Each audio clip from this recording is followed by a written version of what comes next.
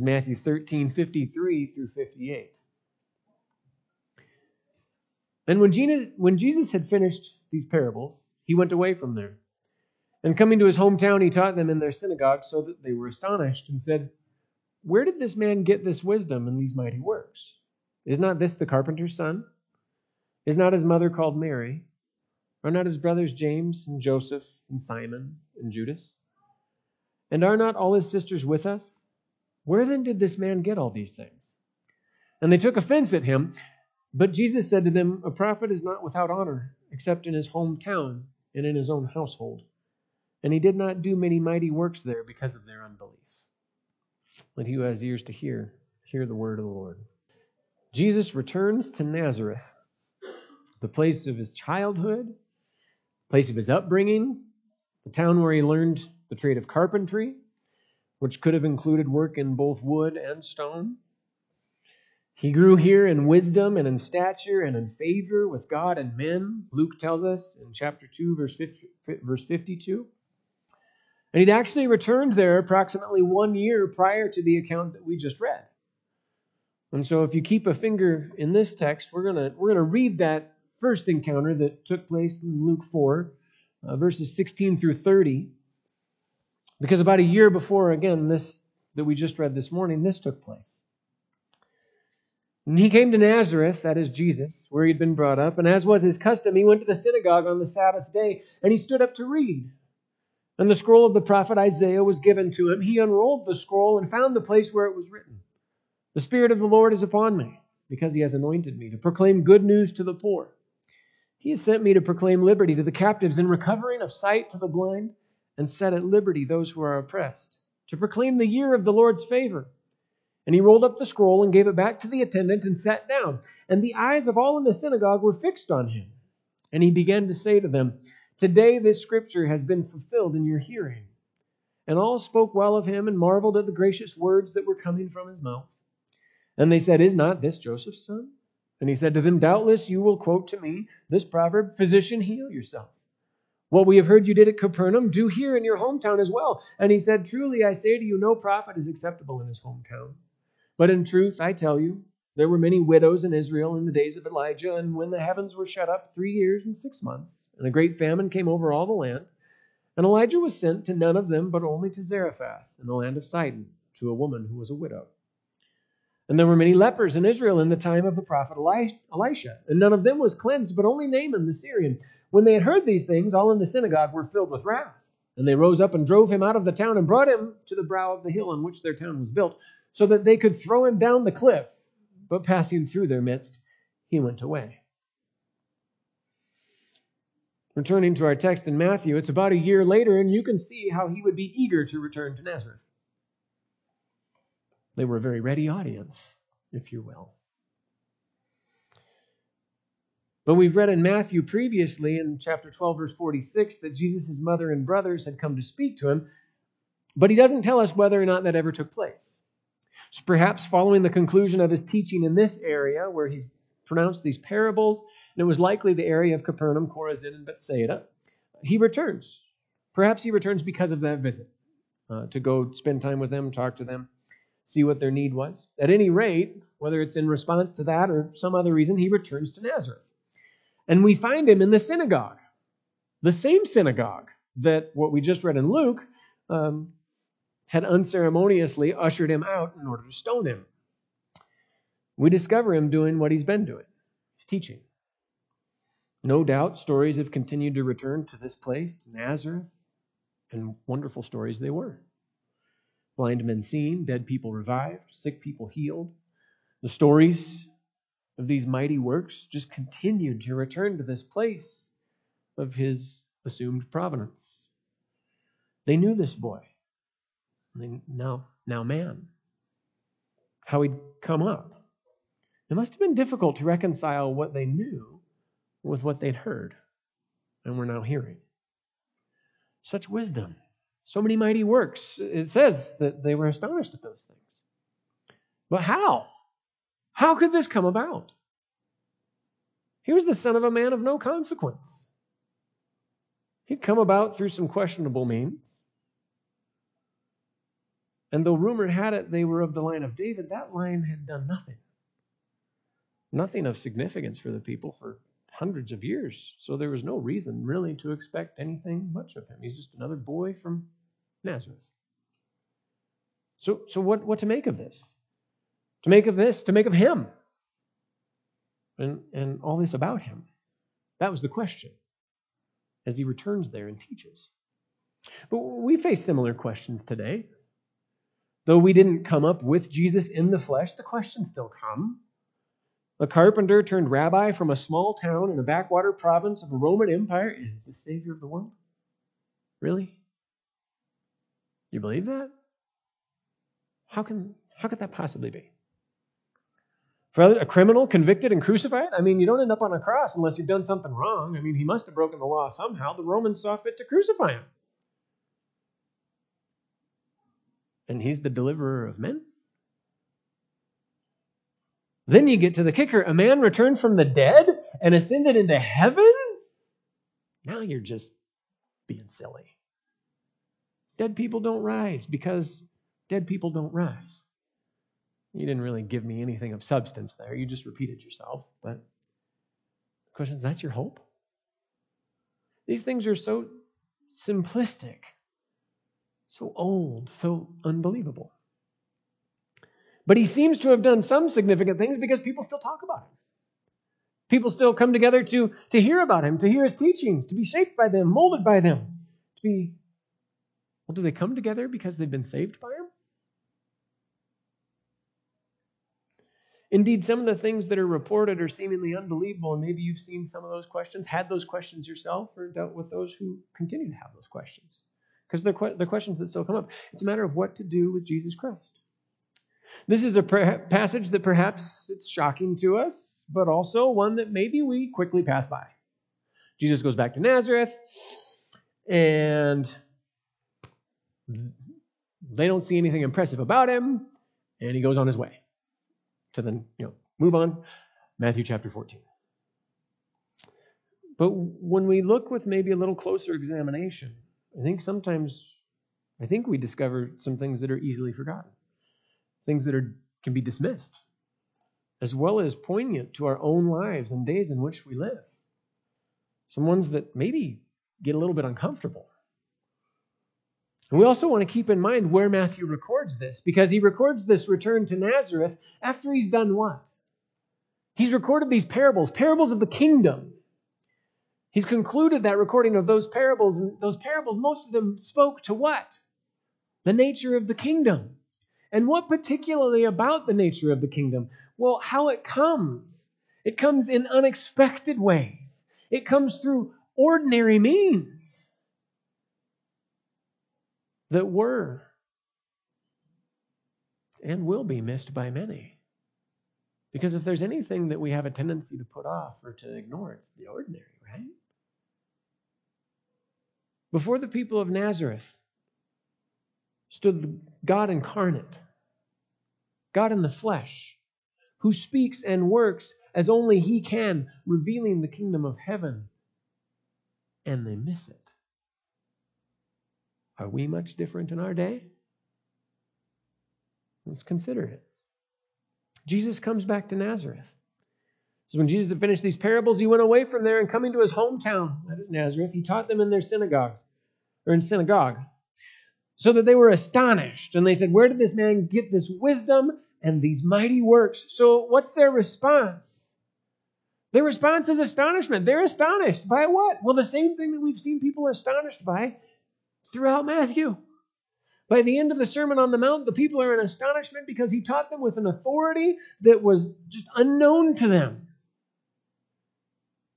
In Mark 7:37, so wonderful and good were his works that the response of the people was, he has done all things well.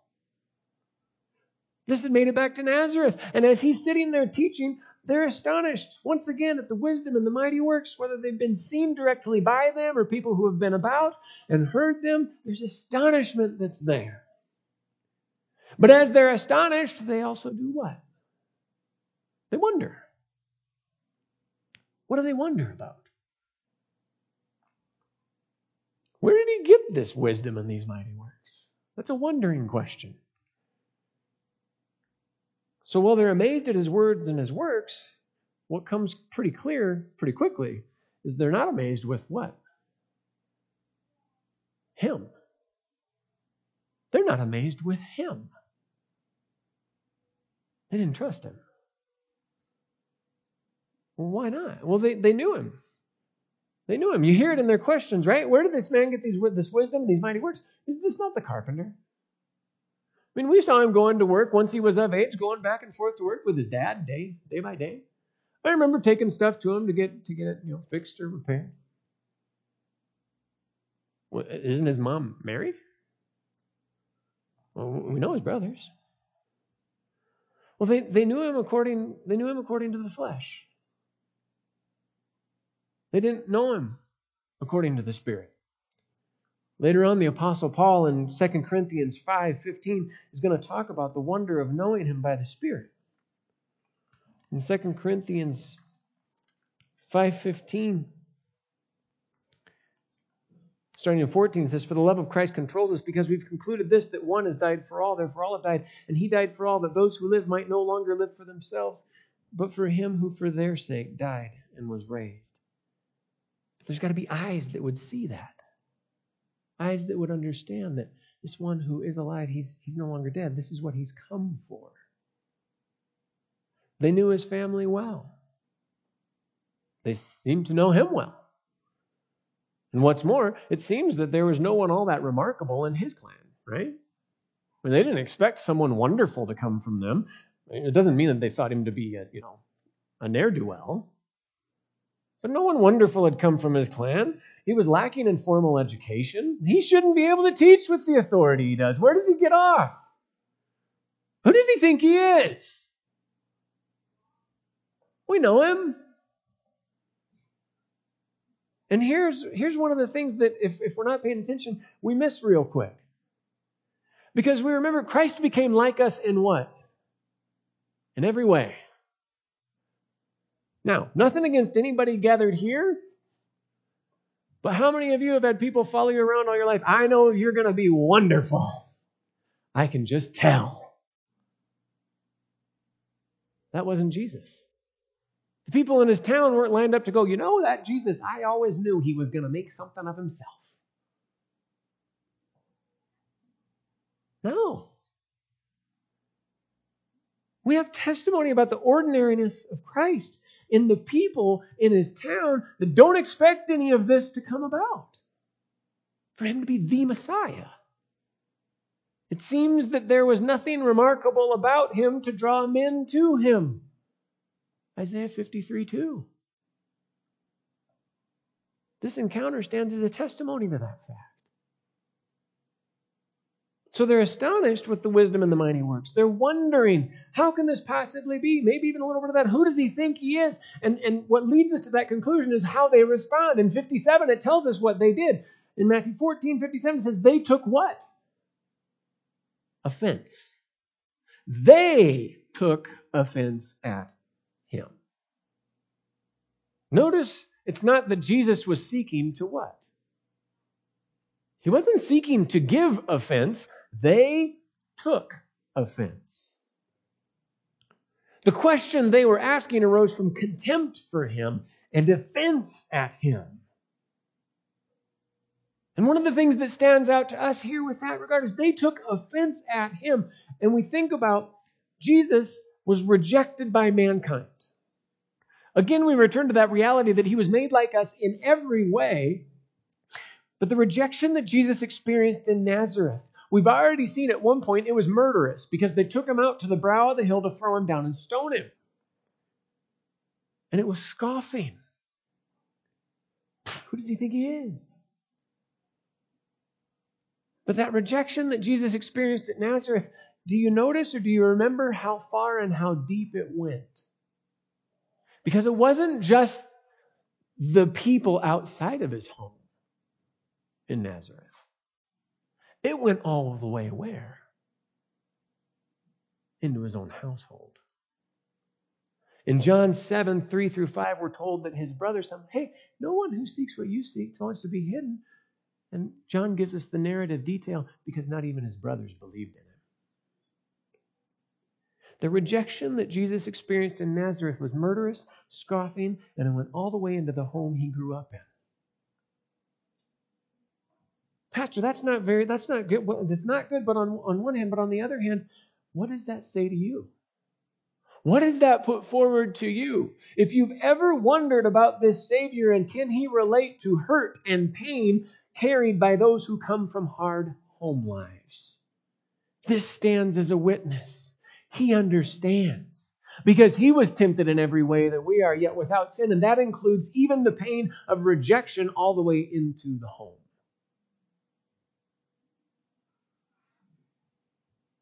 This one, he knows what that hurts like. And he continues to call out. This one, who would be the Savior of the world. And maybe in your ears is ringing, oh, you people of Nazareth, you took offense. And standing before you is the one who's just recently said in our narrative back in Matthew 11, blessed is the one who is not offended by me. Blessed is the one who is not offended by me. And what are the people of Nazareth offended by him? Because why? Because they're familiar with him. I know him. I know what he was when he was this tall.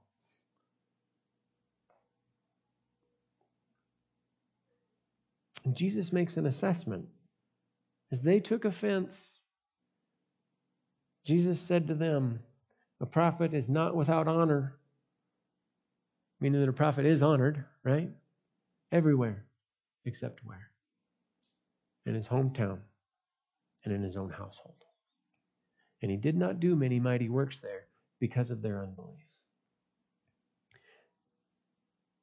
He didn't do many mighty works there. Their unbelief was a hard unbelief. But the thing that we need to understand is that did not in any way bind the power of our Lord and Savior. If their unbelief binds his power, that means he relies upon them for his power. But he doesn't rely upon them for his power. The reason he didn't work was because of the unbelief. He knows their hearts, and he knows the reality that he chose not to do many mighty works there, knowing their hearts and their abiding unresponsiveness. And what we see here, there's an element of judgment, but there's also an element of mercy. Because he's going to leave, and as far as we know, he never goes back. So they won't hear what again? Unless they're in Jerusalem to hear him from the cross. They won't hear his voice again. They might hear reports of his teaching come from afar. When the voice of God is removed, that is not a blessing. They also wouldn't see what? Those works that verify that he is who he said he was. The removal of a witness. But there's also the reality that, well, there's a part of judgment in that. There's also a part of mercy in that, because we know that Nazareth isn't left without hope. Because we're getting ahead of ourselves. We're fast forwarding in the story. There are people from Nazareth who will be saved, who will trust in him eventually. His brothers. We get to the beginning of Acts, and there's a ray of sunshine for those that, after he leaves and never goes back to Nazareth, we know that among those that gathered before the Pentecost, who were among them? His mom and his brothers, and we can likely assume his sisters as well. So if nothing else, there are those that do respond, but there's something in this that Christ there's this bit of judgment that comes, and they're not going to hear his voice, they're not going to witness these works, but there's also mercy, because if they see those and if they hear those, what gets piled up against them the longer they remain hard?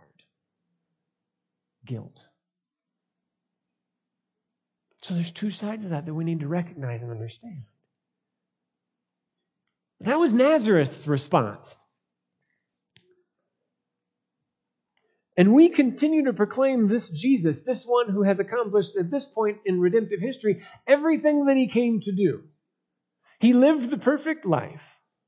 He went to the cross as a substitute for you, for us, to die in our place for our sins, to be buried, to rise again, and to ascend to the right hand of God. We have so much more that has been completed that we point to. What's our response? Are we astonished? Because we should be. But as we're astonished, and hopefully we are astonished at Christ, we have to recognize we can be astonished with any number of things, but we don't stay in astonishment. We don't remain there. When we're astonished by something, it piques our interest.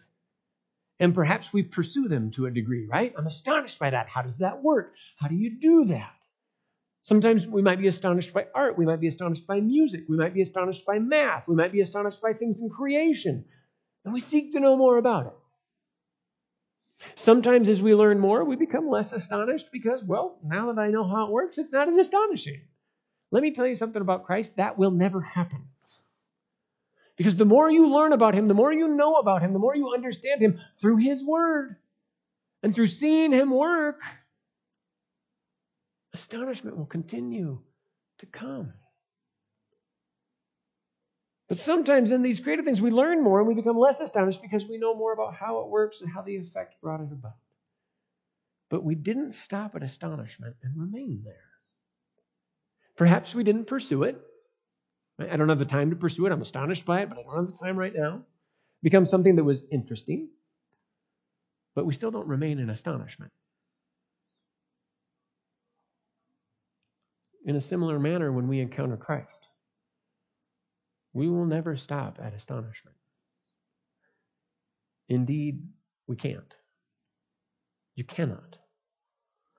And it's not to say that we're not daily astonished at or by or with Christ. I certainly hope you are. Far from it. Actually, astonishment is part and parcel of man's encounter with Christ because He is so simultaneously similar, yet different from any man who ever walked the earth before, in, or after His time. But that astonishment, remember, we don't stay in astonishment, right? Astonishment comes and we do one of two things when it comes to this. We move forward from it in one of two directions. And the end point of those divergent directions is of eternal consequence. It matters greatly which direction we go. And you can't give any countenance to any wily Cheshire cats that you meet along the way that say it doesn't matter which way you go. Oh, it does. It matters absolutely which way you go. Because all people go into eternity. Because it is for eternity that man was made. The question is which eternal destination will be our residence. One of eternal bliss in the presence of the triune God, or of eternal anguish, as indicated in the parables that two of the parables Jesus has just taught, of the weeds and of the net. Astonishment with Christ, while we hopefully are daily astonished with Him, by Him, in Him, at some point was likely the beginning of our journey in Christ. Astonishment will give way to either what we've seen in Nazareth, offense, or, do you know what the opposite of offense is? Offense, not a fence. Delight. Delight. When's the last time you said that this delights me? Or something's delightful? Now, maybe, but it's not necessarily in the regular repertoire of the language that goes around. Maybe it should be. Because we're really good at offense, aren't we? This is going to get personal. It's going to hurt. But we need to recognize where offense leads, and we need to recognize where delight leads, because the Bible tells us time and again. Astonishment will give way to either offense or its opposite, delight. So we'll start with offense. Offense pursued will escort one from non-belief into unbelief. And let me clarify a little bit. I say non-belief because in order to believe in something, or in this we're talking about someone, you must know something of them. If someone's never heard of Christ, you say, do you believe in Christ? Their first response should be, tell me about it. Because they don't know Him. They know the reality that there is God. Because Romans makes very clear that everyone knows that there is God. Scripture tells us we're without excuse regarding our not honoring God, for what can be known about him is plain to us, because God has shown it to us, specifically his eternal power and divine nature. The gospel is the good news of Jesus Christ, who came to give himself a ransom for many, that they would be saved from the wrath of God against man's sin. This good news needs to be proclaimed. Remember, again, getting ahead of ourselves in the story, Jesus is going to send them out to do what? Proclaim the gospel. Because they're not going to dumb luck their way to the gospel. It has to be proclaimed. The news has to be heard. The good news needs to be proclaimed that people may hear it, know it, and respond to it. That response is either belief or unbelief. Does that clarify a little bit? Until the truth of Christ and his gospel is proclaimed to someone, there's been no opportunity to confess belief or unbelief in Christ. We have to proclaim that gospel. Christ has sent us out to proclaim that gospel so that life would be known. And so someone hears that and they respond perhaps like they did in Nazareth of offense. Here's the thing about offense. Offense at Christ, when it's pursued, will only result in hardening, in unbelief that at some point could become impenetrable. Now, we have the witness of Scripture that the unbelief wasn't impenetrable for some of those in Nazareth. We don't know the account of everyone in Nazareth, but we do know that there were those in Nazareth that believed. But we have to be careful, because the offense that Christ pursued will only result in hardening and unbelief that at some point could become impenetrable. But there's this just really embarrassing habit, if you would like to call it that, because we like to hold it out here as opposed to own it. Searching for offense is part of the fallen condition. We like to find offense. Because when I find offense, what does that mean? I occupy a higher place than you do. How dare you offend me? Don't you know who I am? Offense, searching for offense is part of the fallen condition. And sometimes because we don't like to start. Jesus gets uncomfortable, right? He says, when you're looking at the plank in the other guy's eye, stop looking at the plank and examine what first? Your own eye, right? Well, when it comes to this, we like to point, whoa, man, we have a society that, you're right, Pastor, they love to find offense. They're so bad. Look in the mirror. Do you like to find offense? Have you ever been guilty of taking offense when none was intended? Because if you have, and I say this with a desire to see you made whole, you need to repent. Repent before God, and repent to the person that you took offense from that didn't intend it. It doesn't mean that what they said was easy to hear. We have a tendency to go, easy things to hear are right, but those hard things, it's a lot easier for us to take offense at those things. We have to remember, searching for offense is part of the fallen condition. We look at our culture and can likely find any number of examples of the perpetually aggrieved or offended. In a world afflicted by the reality of the fall, that shouldn't come as a surprise. Rather, the surprise, do you know what the surprise should be? Is that even as much as we see it, we don't see it more than we do. It's not mere ignorance that hinders men, but that of our own accord, we search after grounds of offense. Why? We're left to ourselves to prevent us from following the path to which God invites. The only way offense at Christ can be overcome, because here's the thing, offense can be overcome. And that's to be our desire. We read later that Christ wept over Jerusalem. I wonder, did he weep as he left Nazareth? I don't know. Scripture doesn't tell us. But I mean, I think it's reasonable to think this man who had known 30 years growing up next to them, perhaps is heartbroken as he leaves that town. The only way offense at Christ can be overcome is by the grace of God. So we must remember as we minister to those around us that for even we who are in Christ, who are saved, who are believers in Christ, there was a point in our past, whether it was hard or soft resistance, that we were all offended by who? By Christ. But God in His grace did what? He regenerated us by the work of His Holy Spirit through the preaching of the Word and gave life where only death reigned. We desire that for those who take offense at us,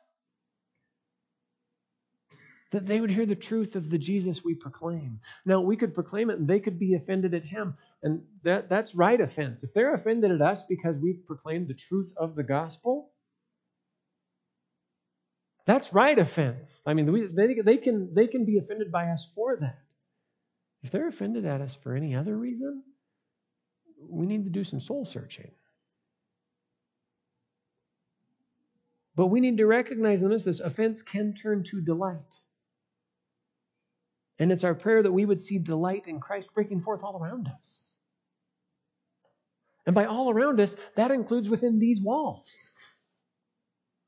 That includes in our jobs. Before we jump to our jobs, that includes in our homes. I mean, that's where the question gets hard. It presses in. Is your church a place of delight?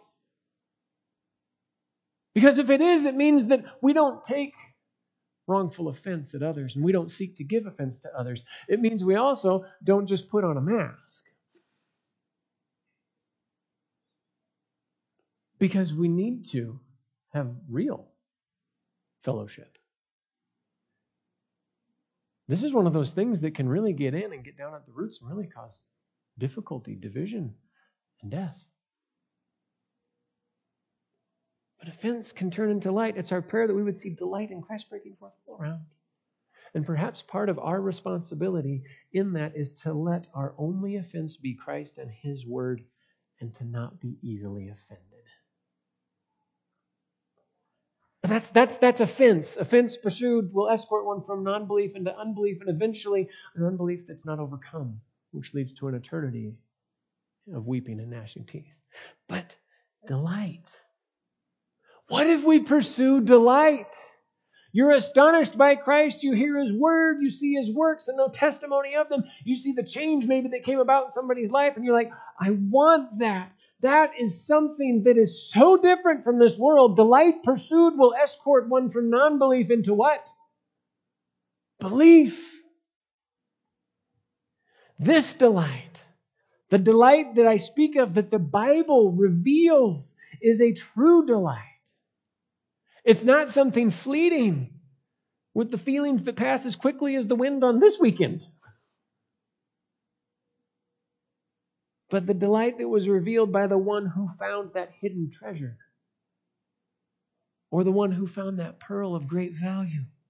And you remember what they did immediately?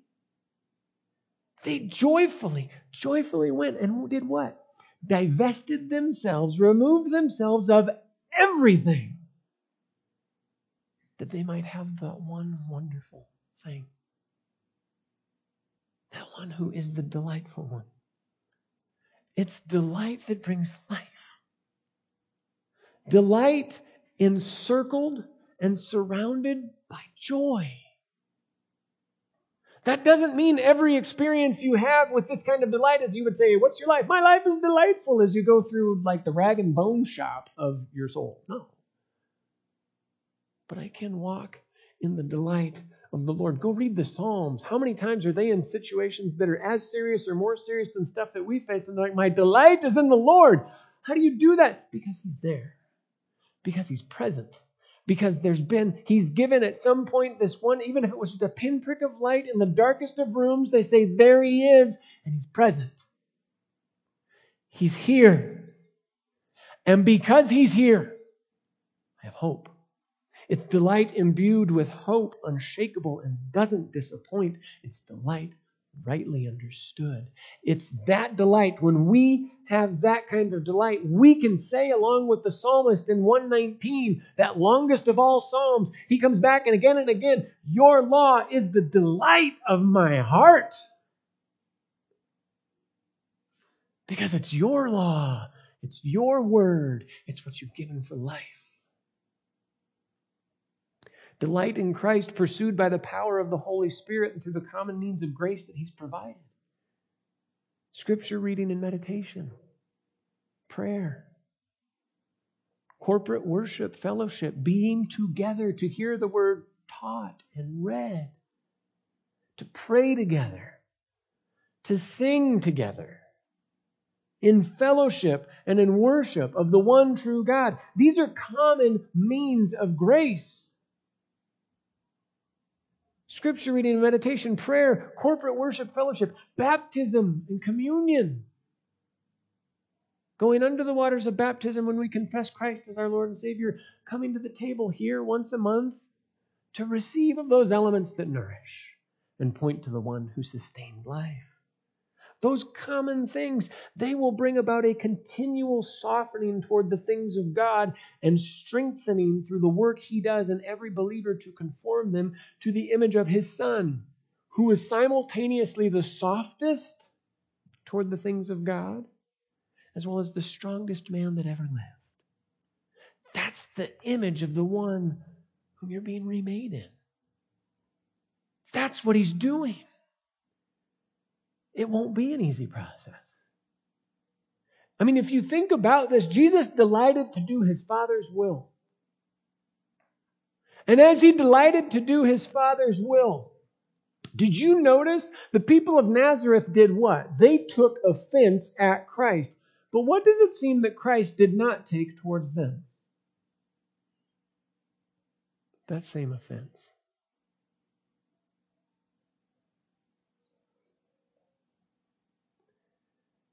When we say that we want to be made ever more into the image of Christ, conformed ever more to His image, which I think should shape all of our prayers, it includes that. That's not to say that people don't do things that are offensive to you, but in Christ, think of Christ could have been offended by every single man, woman, and child He ever encountered. Because why? Because how many of them gave Him the glory that He deserved? None. And yet He says, for the joy that was set before Him, He endured the cross. It won't be an easy process, for we're not just very hard, we were dead. In Christ you've been brought to life. But we can delight in the process because why? Because we know the one working upon us and within us and with whom we cooperate with, He'll never leave this project. I will not leave you or forsake you. I will not abandon you. Fear not. That includes in the work that I'm doing in you to conform you evermore to the image of my Son. And what you need to know is that you can delight in this because though it may not be easy, I will not leave you whom I have chosen unfinished, but will bring to completion the good work that I've begun in you. Our chief end is to glorify God and to enjoy, to delight in Him forever. And He doesn't leave that off until our expiration date or He returns. He starts that now. And this is part of that. So we come to Jesus' action. Jesus' action, He didn't take offense at their offenses. Thank God. When we come to 1 Corinthians 10, we see a wonder come about. 1 Corinthians 10:32 through 11:1, Paul talks about his life, and he's been talking about what we eat and what we drink. And here's the thing, it's interesting the words that he chooses, especially in light of this passage. In 1 Corinthians 10:32, he's just said, whether you eat or drink or whatever you do, do all to the glory of God. Give no offense. How many offenses are you supposed to give? So we got the number 0, right? Give no offense. Now listen to the list. To the Jews, or to the Greeks, or to the church of God. So who's included in that according to their culture, their time? Who's included? Everyone. Everyone. Where? All around the world. So how many offenses are we supposed to give? 0. To who? Everyone. How you doing on that? I can only speak personally. Not very well. Which is why I say, thank you, God, that you forgive. Have mercy upon me. Thank you that my righteousness is not my own, but it's Christ's. It is counted as my own. That my account is full. But he says, give no offense to Jews or to Greeks or to the church of God, just as I try. So it's not just that I sit back and if I don't interact with anyone, then it's easy for me to not give offense because I don't talk to anyone. Just as I try to please. So he's out there doing what? Trying. Just as I try to please everyone in everything I do, not seeking my own advantage, but that of many, that they may be saved. Be imitators of me as I am of Christ. Paul, that's such a high bar. I know. And Paul's not saying that I've achieved that. That's not what he's saying. But we got to have the goal before us, right?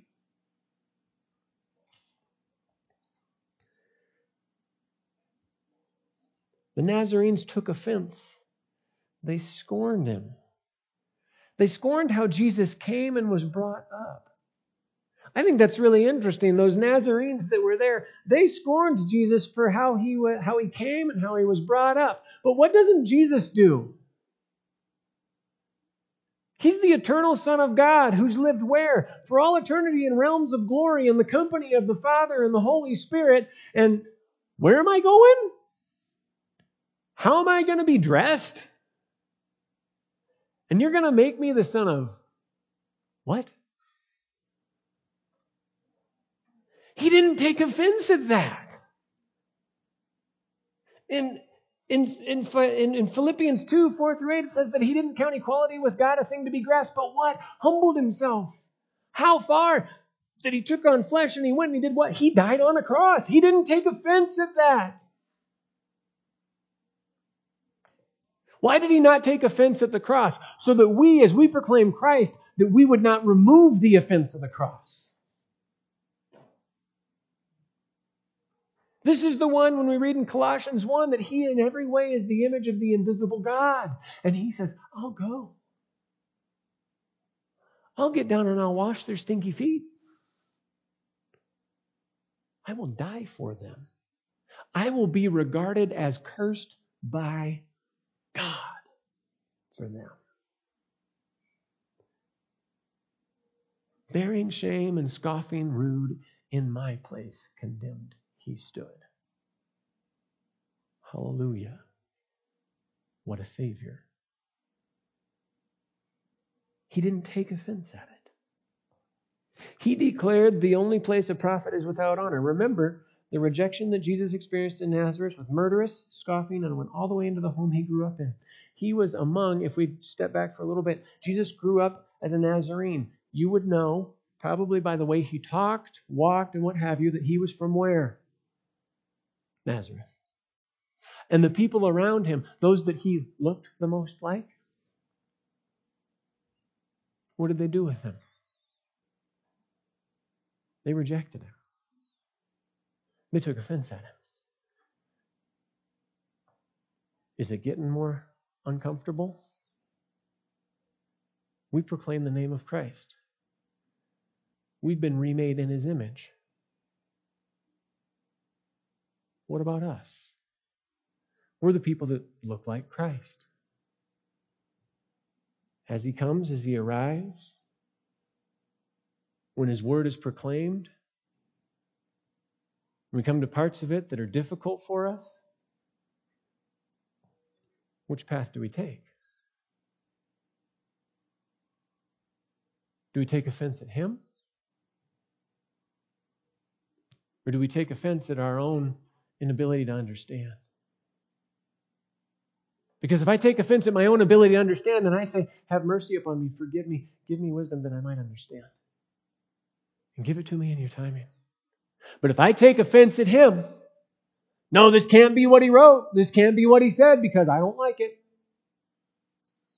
I haven't just taken offense with the pastor or the teacher. Who have I taken offense with? If they're clearly cutting the word of God, who have I taken offense with?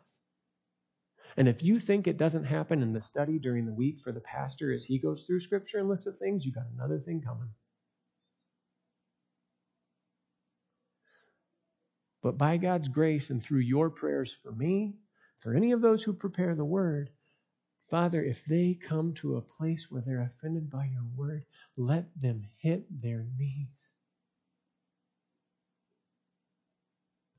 Let them hit their knees because their problem is with you, and I don't want them to have a problem with you.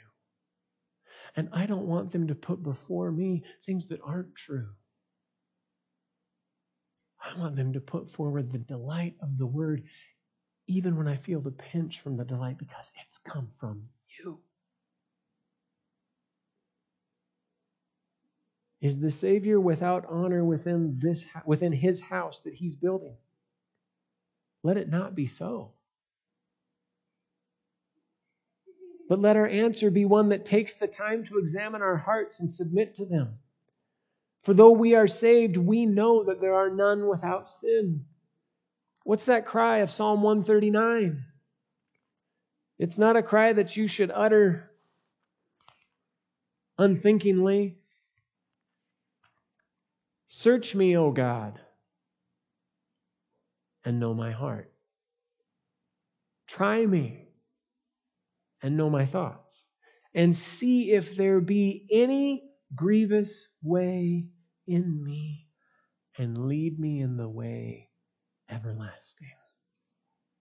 Don't get to that part where you find a grievous way, because I know that I have not arrived at the state at which I will be in your presence, that where there is no sin remaining. If you examine my heart, I know you will find something there, and when you find it, let me not grow hard or be offended at you. Bring me around that corner into that way everlasting, that path that you have me on, and may I continue, unhindered, ungrieving of the Spirit who has revealed that. Let that be our cry, and may we mean it, and submit, and repent, and follow. Follow as he reveals and he works. The result, Jesus didn't do many mighty works there due to their unbelief. But we also have a reality that Proverbs 19:11 is coming true here, which says, good sense makes one slow to anger, and it's his glory to overlook an offense. Because what they did was offensive, and he did what? He overlooks it. Matthew 13:58 shows that Jesus refused to perform many miracles in Nazareth because of the people's unbelief. The context shows that their unbelief consists of dismissing Jesus as merely a carpenter's son despite his astonishing teaching and mighty works. There were still some done, but not many. Not limited in his power by their unbelief that would make him dependent upon them for power.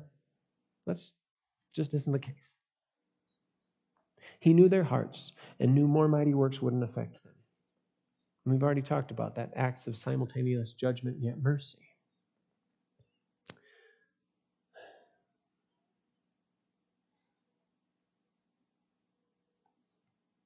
Do we want to see him work? There's lots of answers to why don't we see God work, as abundantly as abound. I think he does work as abundantly. We maybe don't look real closely sometimes. But the blame gets laid at a lot of feet of different things. The people don't pray enough, they don't read their Bible enough, they don't do this, that, and the other thing enough. Could perhaps part of it be we've taken offense at the God who has saved us? I mean, if it is, you have to search your own heart. God, why am I not seeing you? Well, you've taken offense at me. And I'm still here. Because you're in Christ and your confession is true, you're still secure. But you've taken offense at me. Rather than humble yourself, be contrite.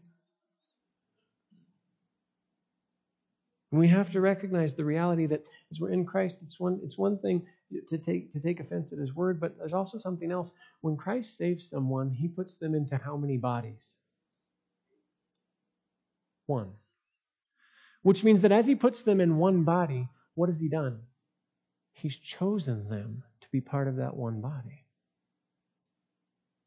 Do you think he likes it when those that are part of that one body take offense where none is intended? Or deliberately give offense that's outside of the full truth of the gospel? I don't think he does. I think Scripture is pretty clear that when we see that there's something, something that our brother has against us, we're to go to them. I'm not saying that's an easy trip to make or an easy conversation to have, but if it overcomes offense and brings reconciliation into that one body, so that we might know more the wonders of who he is and what he's done, why would we not want that? We have to recognize the difference between giving offense and taking offense. If our offensiveness is found to be in our confession of Christ, the proclamation of his gospel, and living in obedience to his word, then we stand on solid ground.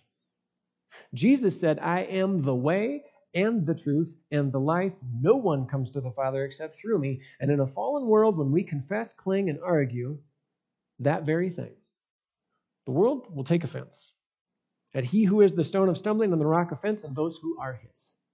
We know that. Should not be a surprise. When they take offense, it doesn't give us license for open season to be offended at everything. It just doesn't. If we deliberately seek to be offensive outside of the faithful confession of Scripture, that is sin. And we need to repent. On the other side, it's also a sin to take offense where none is intended. Unfortunately, we can be very good at this. It lives and it thrives in the realm of personal speculation about the intentions and the motivations of another whose heart I don't know. And if you wonder about this, consider how often someone has perhaps asked you, hey, why did you do that? Hey, why did you say that? And how often has your response been something along the lines of, I don't know? What does that reveal if that's your response? You don't even know the motivations of your own heart. How could, if you don't know the motivations of your own heart, the one that you know the best, how could you know the motivations of another's? What it does is it betrays an unwillingness to humble oneself, to go to the person and ask what they might have meant or why they did something.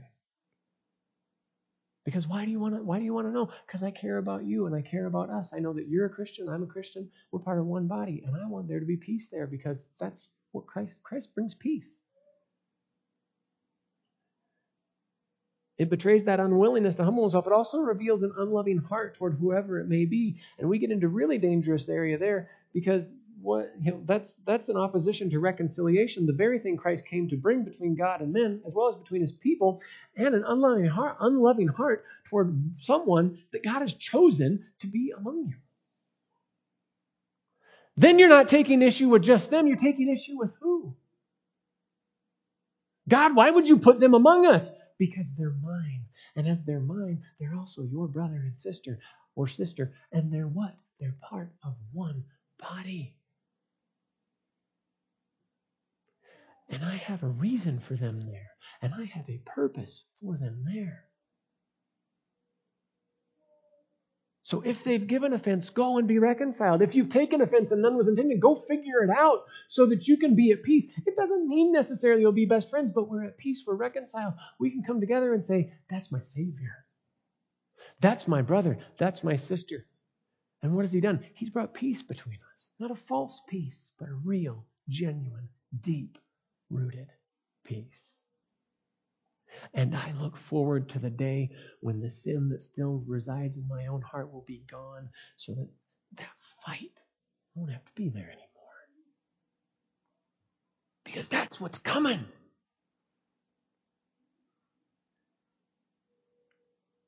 Can we ask that God would help us to delight in not taking offense, but in what our God has chosen for and provided for us. Because what does He choose for us? What does He provide for us? That which He's going to work together for good. Good for His people and glory.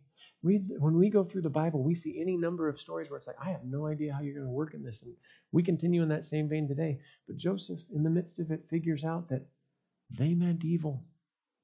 But God did what? He worked it for good. That doesn't mean easy. That doesn't mean the situations are good. Don't mishear that. And consider this. Our Savior took no offense at what resides in our hearts. He knows what's there. He knows them better than we do. He died even for that sin of offense wrongly given or wrongly taken. That's part of the joy of being in Christ. If you've been guilty, rejoice that He saved you from that sin as well. Repent and ask that He would make your heart daily more like His. Daily more like His. Because offense pursued results in what?